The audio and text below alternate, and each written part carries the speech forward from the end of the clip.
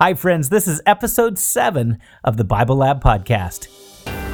You are listening to the TheBibleLab podcast, recorded before a very lively audience on the campus of Loma Linda University. Here's your host, Roy Ice. Hey, we're so honored that you're continuing this journey with us to discover the character of God. Now, we've spent several weeks looking at how God introduced himself to the Hebrews in Egypt, and now we're going to take a shift because in this episode, we actually start a brand new series. The series is called The Message Inside the Miracles. And what we're going to do is we're going to take a look at the miracles that Jesus did while he was here on earth. Now, he could have done every miracle exactly the same way, but he didn't. In fact, some of the ways that he performs these miracles are quite bizarre. And so we're going to take a look at what methodology did he use? Was he trying to tell us something about his character by the way that he performed these miracles? And I think you're going to be really surprised at some of the stories that you think you've heard all of your life. You've grown up with these stories, but when you actually look at the language, when you look at the context, and you actually ask the question, why in the world did he do that? Why would you heal someone in that way? I think you're going to be surprised at all the things that God placed there, these little things to find, to discover more about his character. And I can't wait for you to go through this series because I know it's going to change you. It's going to change the way that you look at some of the stories that you perhaps have grown up with. This week, we start with a miracle that's actually two miracles. Some people see this as an interruption story or one miracle interrupting the other. But you're going to see by the end of this, and I hope you listen all the way through because I have something very, very special for you at the end of this message to show you that the times that we see interruptions, God is actually interweaving. He's interweaving stories together and people together and relationships together so that you understand what he has for you, the gift that he has in store for you. So I can't wait for you to hear it. And so get yourself ready for a big blessing today. Welcome to the Bible Lab.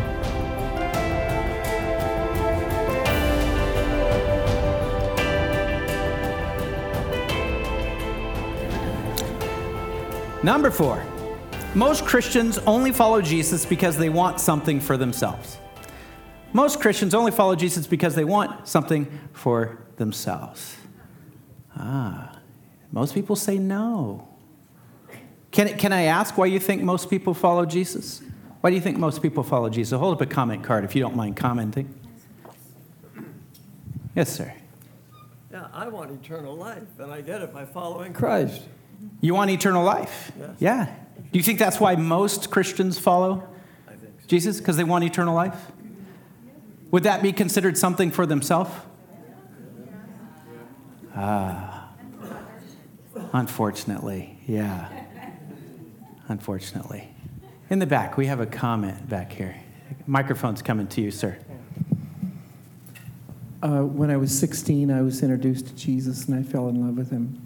And I was with a group of people who had a similar relational experience. Yeah. So you followed Jesus because you fell in love with Jesus. I'm going to ask a question that's not on the list. If following Jesus didn't include heaven and eternal life, do you think most people would follow Jesus? Yes or no? All right, that's the response I expected. All right, here we go. Number 5. Just keeping it real, people. Keeping it real. Since we've all been surrounded by Christians all our lives. Number 5. Without true faith on the part of the recipient, God cannot work a miracle in that person's life. Yes or no? It's a toughie. Okay, I'm seeing a lot of no's and some yeses. Okay? You can't put a limit on what God can do? You are going to love this series. But thank you, DeWitt, because that's what I grew up thinking. But we're going to get to Mark chapter 6 when it said, and Jesus could not do many miracles. Mark chapter 6. So we're going to get there, but that's not today. That's just a teaser for a couple of weeks from today. We are stepping into a brand new series. We just finished a series called Stranger God, the God of Exodus. And today, we are starting a brand new series. So those of you who are guests with us today, you've got no catching up to do other than figuring out what these crazy people are doing with the 5 different cards. Other than that, we are starting a new series. a new series called The Message in the Miracles. The message inside the miracles. And what we are looking at is Jesus Christ, while he walked this earth as the Son of God, fully man, as he walked this earth, he performed miraculous signs. He healed people. He raised people from the dead. He walked on water. Broke bread. Multiplied bread and fish. He worked miracles. And you know, and I know, that Jesus did not do any miraculous act on a whim or by accident. Every single supernatural deed that Jesus performed was for a very specific reason, to say a very specific something. And so over the next several weeks, we're going to take a look at several key miracles to ask the question, what was God trying to say about himself? What was God's message inside those miracles? Because God wanted to say something to his people. He only had a limited number of years that he was here on earth. He had a limited time. And in fact, just before he left, he told his disciples, I got so much more to tell you. You guys just can't bear it.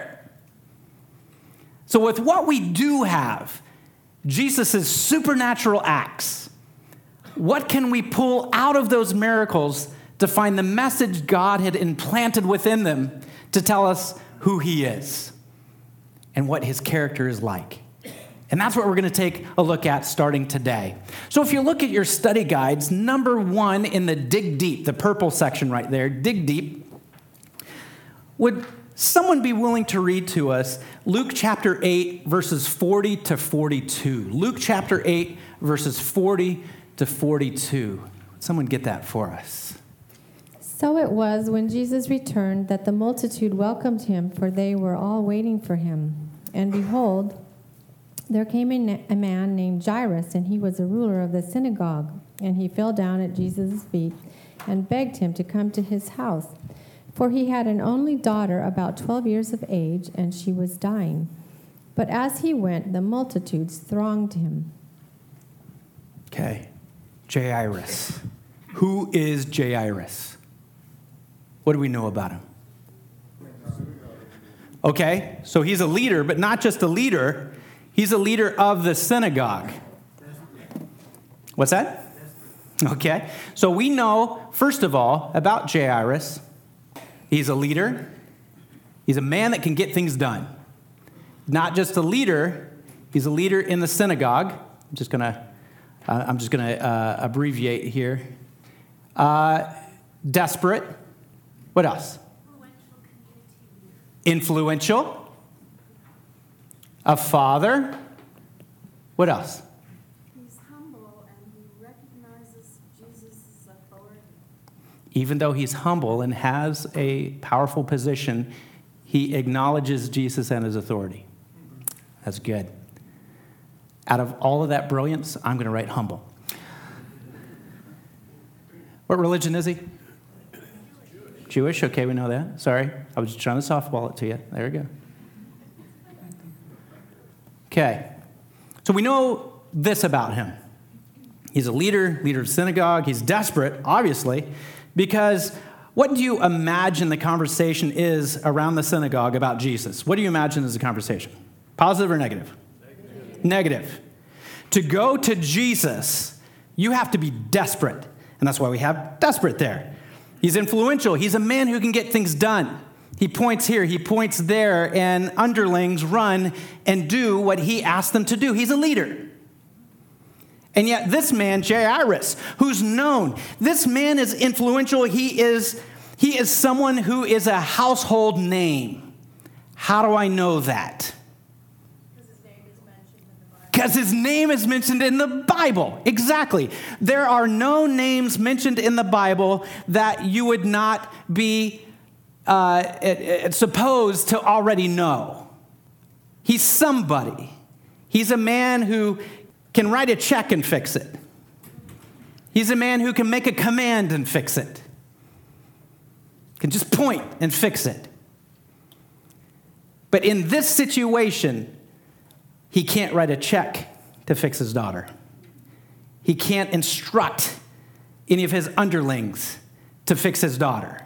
There is nothing he can do, and he comes to the moment where he says, this is a job for Jesus. How many of you have come to that point in your life?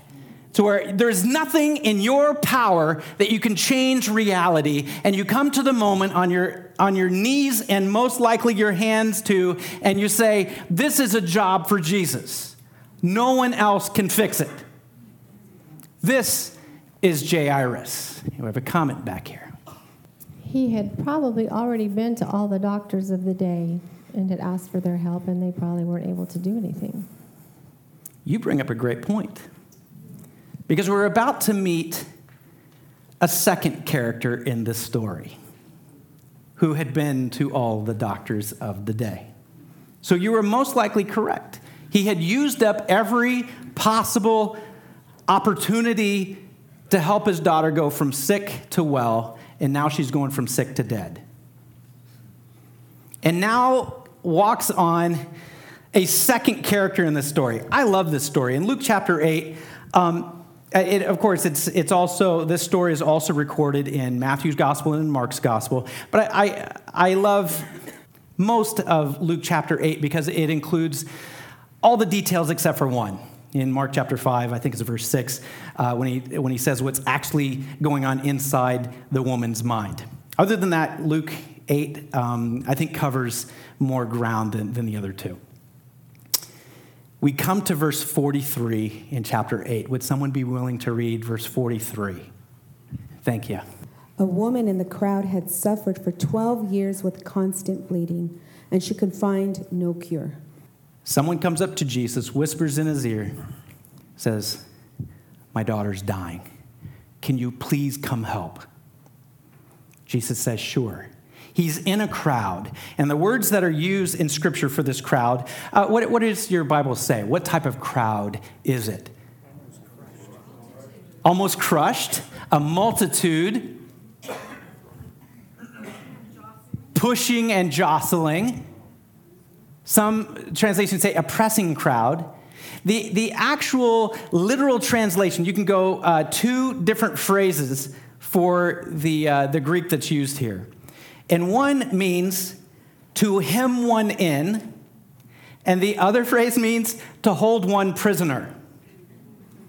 Okay, so the word that's used there that is translated as a great multitude or pressing in, it means they've hemmed him in and he can't go anywhere. He's held prisoner. He's come ashore on a boat. People have heard he's coming. They crowd him and they press in as if he's Mr. Super Celebrity and he can't move anywhere. And somehow, probably desperation, Jairus gets in to Jesus' ear. Please, my daughter's dying. Can you come? Jesus says yes. And as they begin to make their way to Jairus' home, it's interesting here that Jesus doesn't do what he does with a centurion. What's he do with a centurion when a child is in danger? He says, I'll phone this one in. You're good. Go home. They're well. Jesus doesn't do that here. And I am convinced he doesn't do it, first of all, because he's God and God knows everything. And God knew that while he was taking a step this way, that another story would interrupt. While he's going about his business to do this, there's a woman at the side of the road along the way. And you and I we all know that life is not about getting from A to B, is it? Because when I asked how many of you, your lives are filled with interruptions, almost all cards went up yes. Life is not about the destination. It's about the things that happen along the way. God has a woman on the side of the road, and while we are all focused on the important leader, the guy who has clout, the guy who has position, if Jesus heals that girl, what will that do for the Jewish church? They'll have to acknowledge that Jesus really is who he claims to be. What everyone is saying about him, this is the Messiah. So while everyone is focused on leadership, something else is happening. There's a woman in verse 43 that interrupts this story. So who's this woman? What's her name? No name? The Bible doesn't mention her by name? Why? She's not significant. In the Christian story of how the church develops and whatever happens in the rest of her life, she's not a Dorcas. She's not a Sapphira.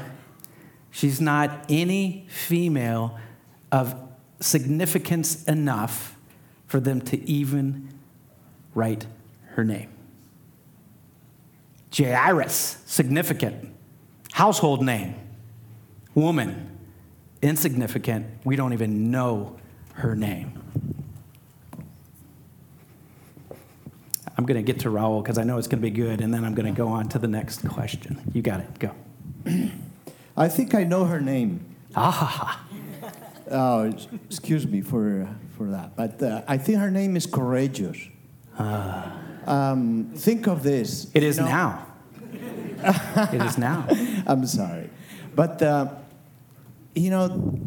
women were banned from going to the temple. They could only access the court. But this woman had a disease that banned her from every place.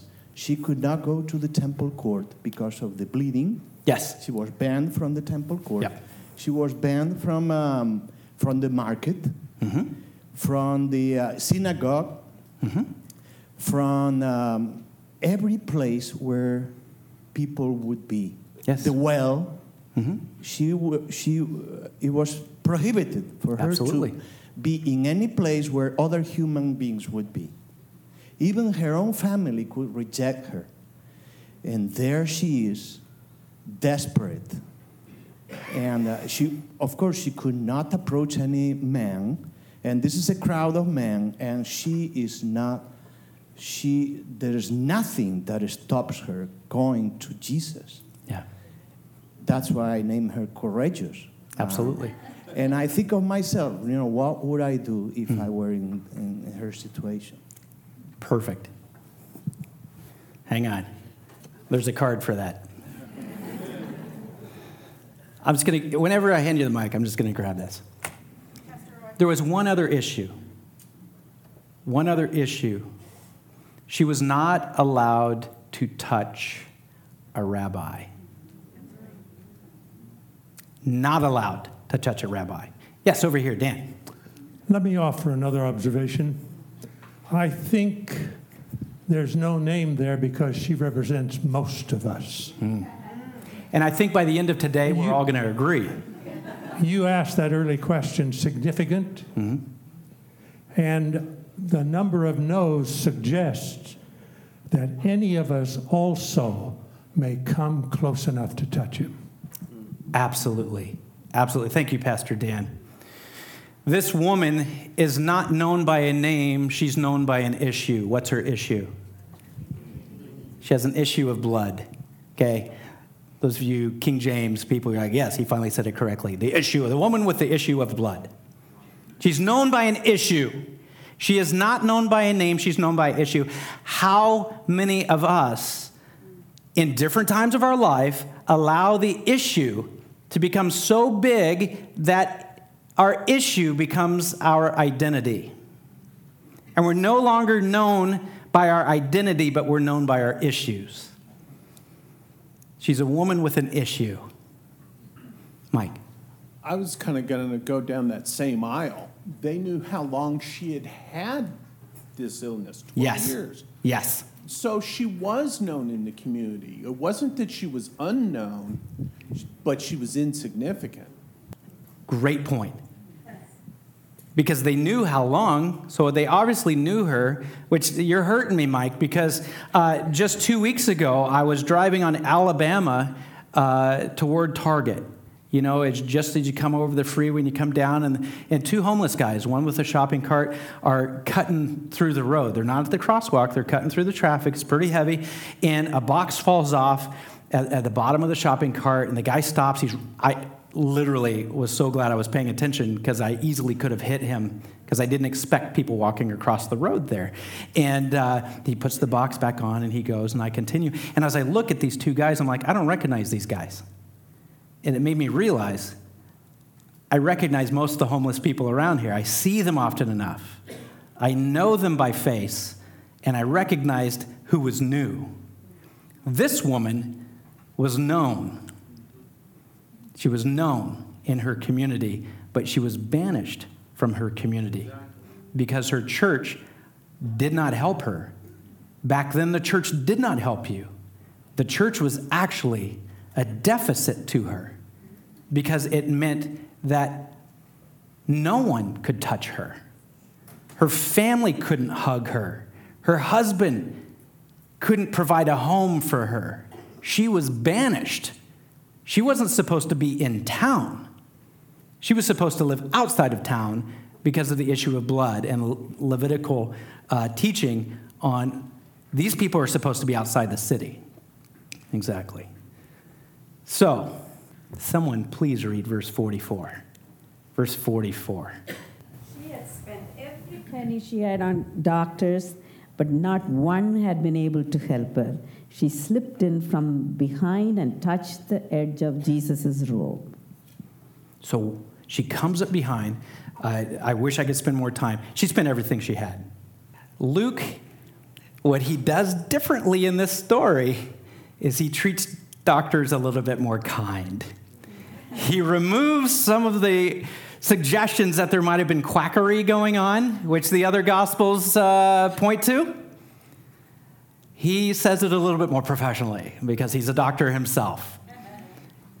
But he does include she gave all her money for every possible remedy and nothing worked. Elizabeth. Okay. Here we go. Elizabeth told me she's been ready for this. I have studied this for years. She has studied this for 5 years, and she has been waiting for this BibleLab.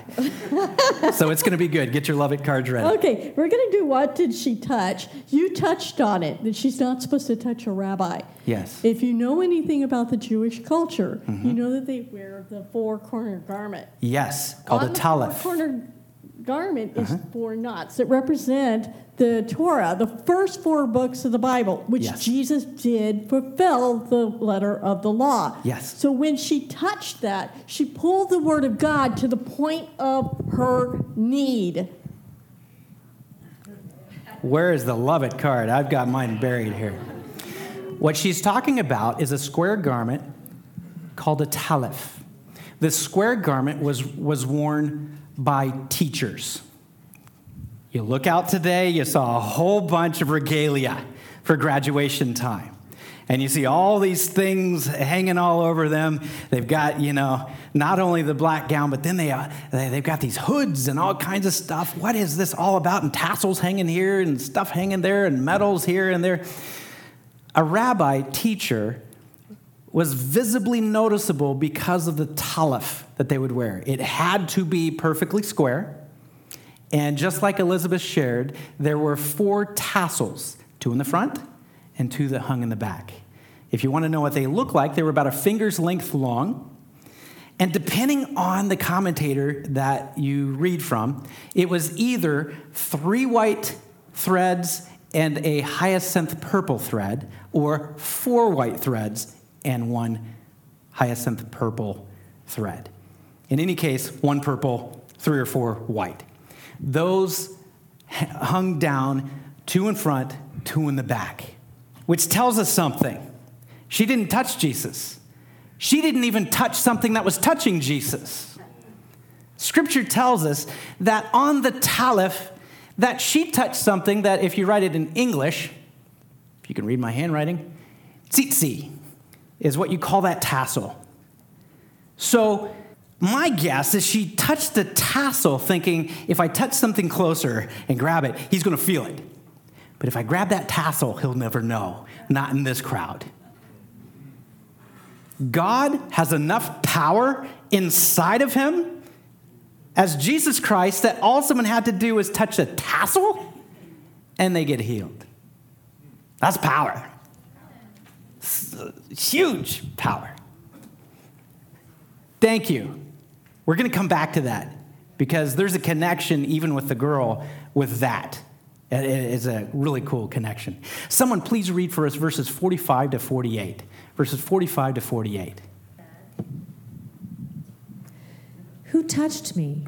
When all denied it, Peter and those with him said, Master, the multitudes throng and press you, and you say, who touched me?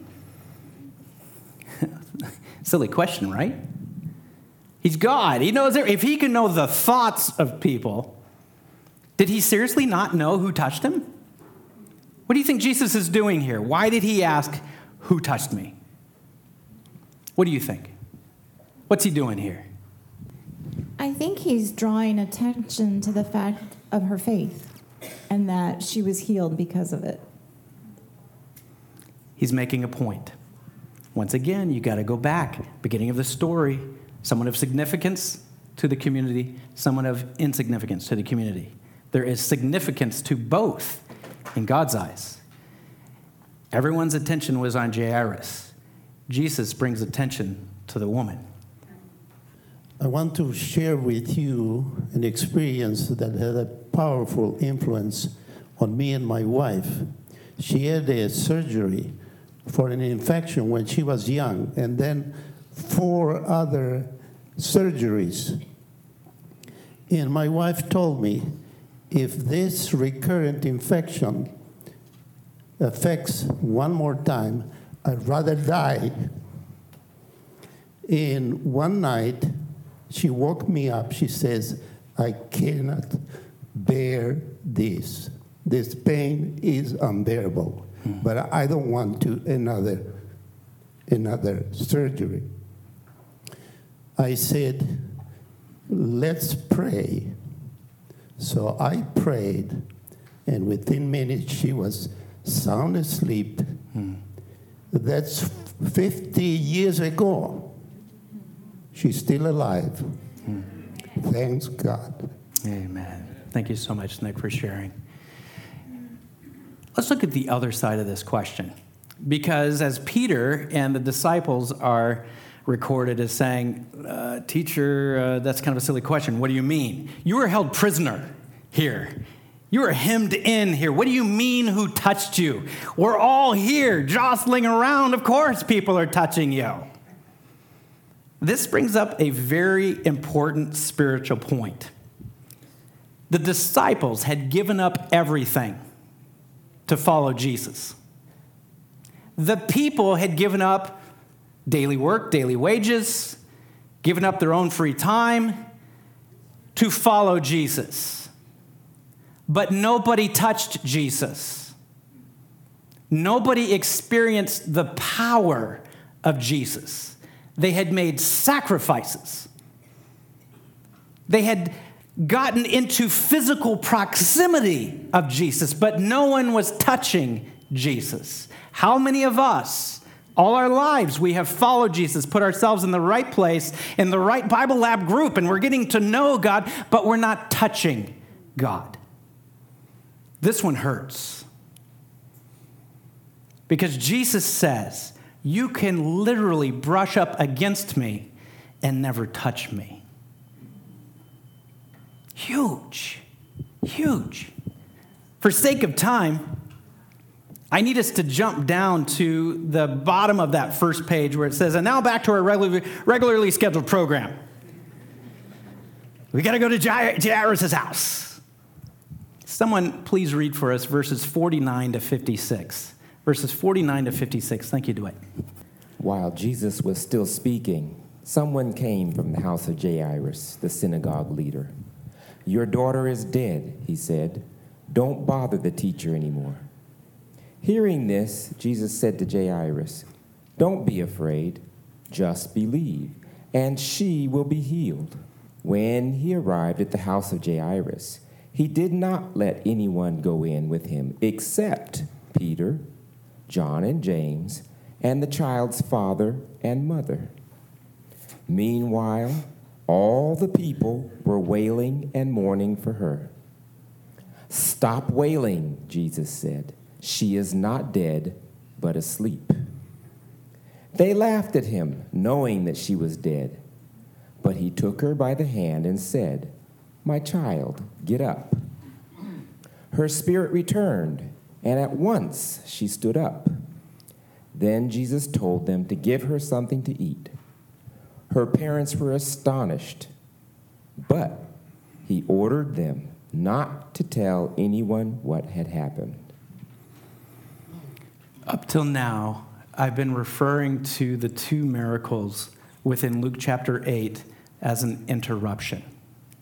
Because to us, it appears that this woman is an interruption in the midst of Jesus working a miracle, raising a girl to life.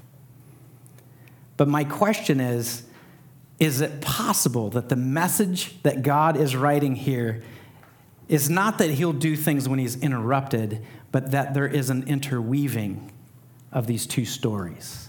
What similarities do you see between the woman's healing and the girl's healing? The mics are here. Raise your card so they can make sure and get you a mic. What are some of these similarities that you see?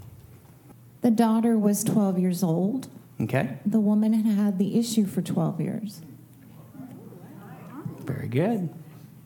Who else? They both had faith. Yes. Well, Jairus did. Yeah. Yes. Okay. What else? Similarities. Yes, Raul. It's surprising for in the Jewish community that Jesus would praise the faith of a woman. That's very unusual and surprising. Mm-hmm. And it was absolutely outrageous to the Pharisees that Jesus would praise the faith of a woman. For one reason is that in that time, the religious leaders believed that the faith of salvation of a woman depended on the husband. Mm-hmm. There's no husband here in the story, and it's a woman that was banished from society, and Jesus praises her faith. Yeah. It's amazing. Yeah, absolutely. We're going to come back to, in a future session within this series, talking about that phrase. So we'll keep this story in mind, but there are several times Jesus points to an individual and says, "It wasn't me, it was you. Your faith made you whole." So we're going to come back to that, so we got to keep this story in mind while we do that. Yes? Pulling the word of God into the point of their need. I'm sorry, say that again? Pulling the word of God to the point of their need. Jesus was the word made flesh, and then when the woman touched the 4 points of the garment, she also pulled the word of God to the point of her need. Yes, okay. Both had a faith that was so passionately desiring the intervention of Christ. And that passionate and desire and that faith and hope that Jesus was able to give them. Absolutely. Absolutely. Right up here, Esther. The stories are about females. Good. Daughters aren't as important as sons in the Bible. Yes. And women aren't as important as men. Yes. Difference? Yes. Well, the woman was so humble that she was content to touch the robe as he passed by. But Jairus needed a personal attention. You have to come to my house. Yes. And give me some one-on-one private attention. Yes. One was coming to Jesus, one was coming behind Jesus. Yeah, exactly. For sake of time, can I share with you my list? And I knew I wouldn't have time. Sounds like my ride's here. So I made a list. The interweaving between the two stories. Both are dying. Both of them are in a crisis. One is a mature woman. The other is a young girl. One, Jesus is going from. The other, Jesus is going to. As was mentioned, one is 12 years sick, one is 12 years old. As the affliction grew in the woman, the girl grew into her affliction. One represents the mature generation, the other represents the coming generation. One of them receives life, and as she receives life, one loses life. One is healed by touching the tassel on Jesus' outer teacher's robe. She is healed. But this is the beauty as you look at if the woman is represented by the mature generation and the girl is represented by the coming generation. It means that the mature generation is healed, but the coming generation will receive resurrection. As the woman touches the robe of Jesus, as her fingerprints are right there touching the tassel on Jesus' garment, two hands are connected. Because the Bible specifically talks about hands here quite a bit compared to any other place. A woman's hand touches Jesus' garment. And while the fingerprints of this woman's hand are still there, Jesus makes his way to the girl and he touches her hand, connecting the two generations. In essence, connecting their hands. It was against Levitical law to touch a dead person. Jesus says, I can not only heal the former, but I can resurrect the latter, even if it goes against what you've always taught. Today, my greatest hope is knowing that even though God has done mighty things in the past, his message to us today is that he has even mightier things for the future. What message do we see out of this, an interweaving of two stories, is that God is bringing our generation, the generation that most people said, while you were maturing into who you are, they said you were the lost generation, didn't they? You're godless, you're reading Nietzsche, you're reading all that, you're lost. God says, no. I brought healing to the previous generation. To you, I have resurrection.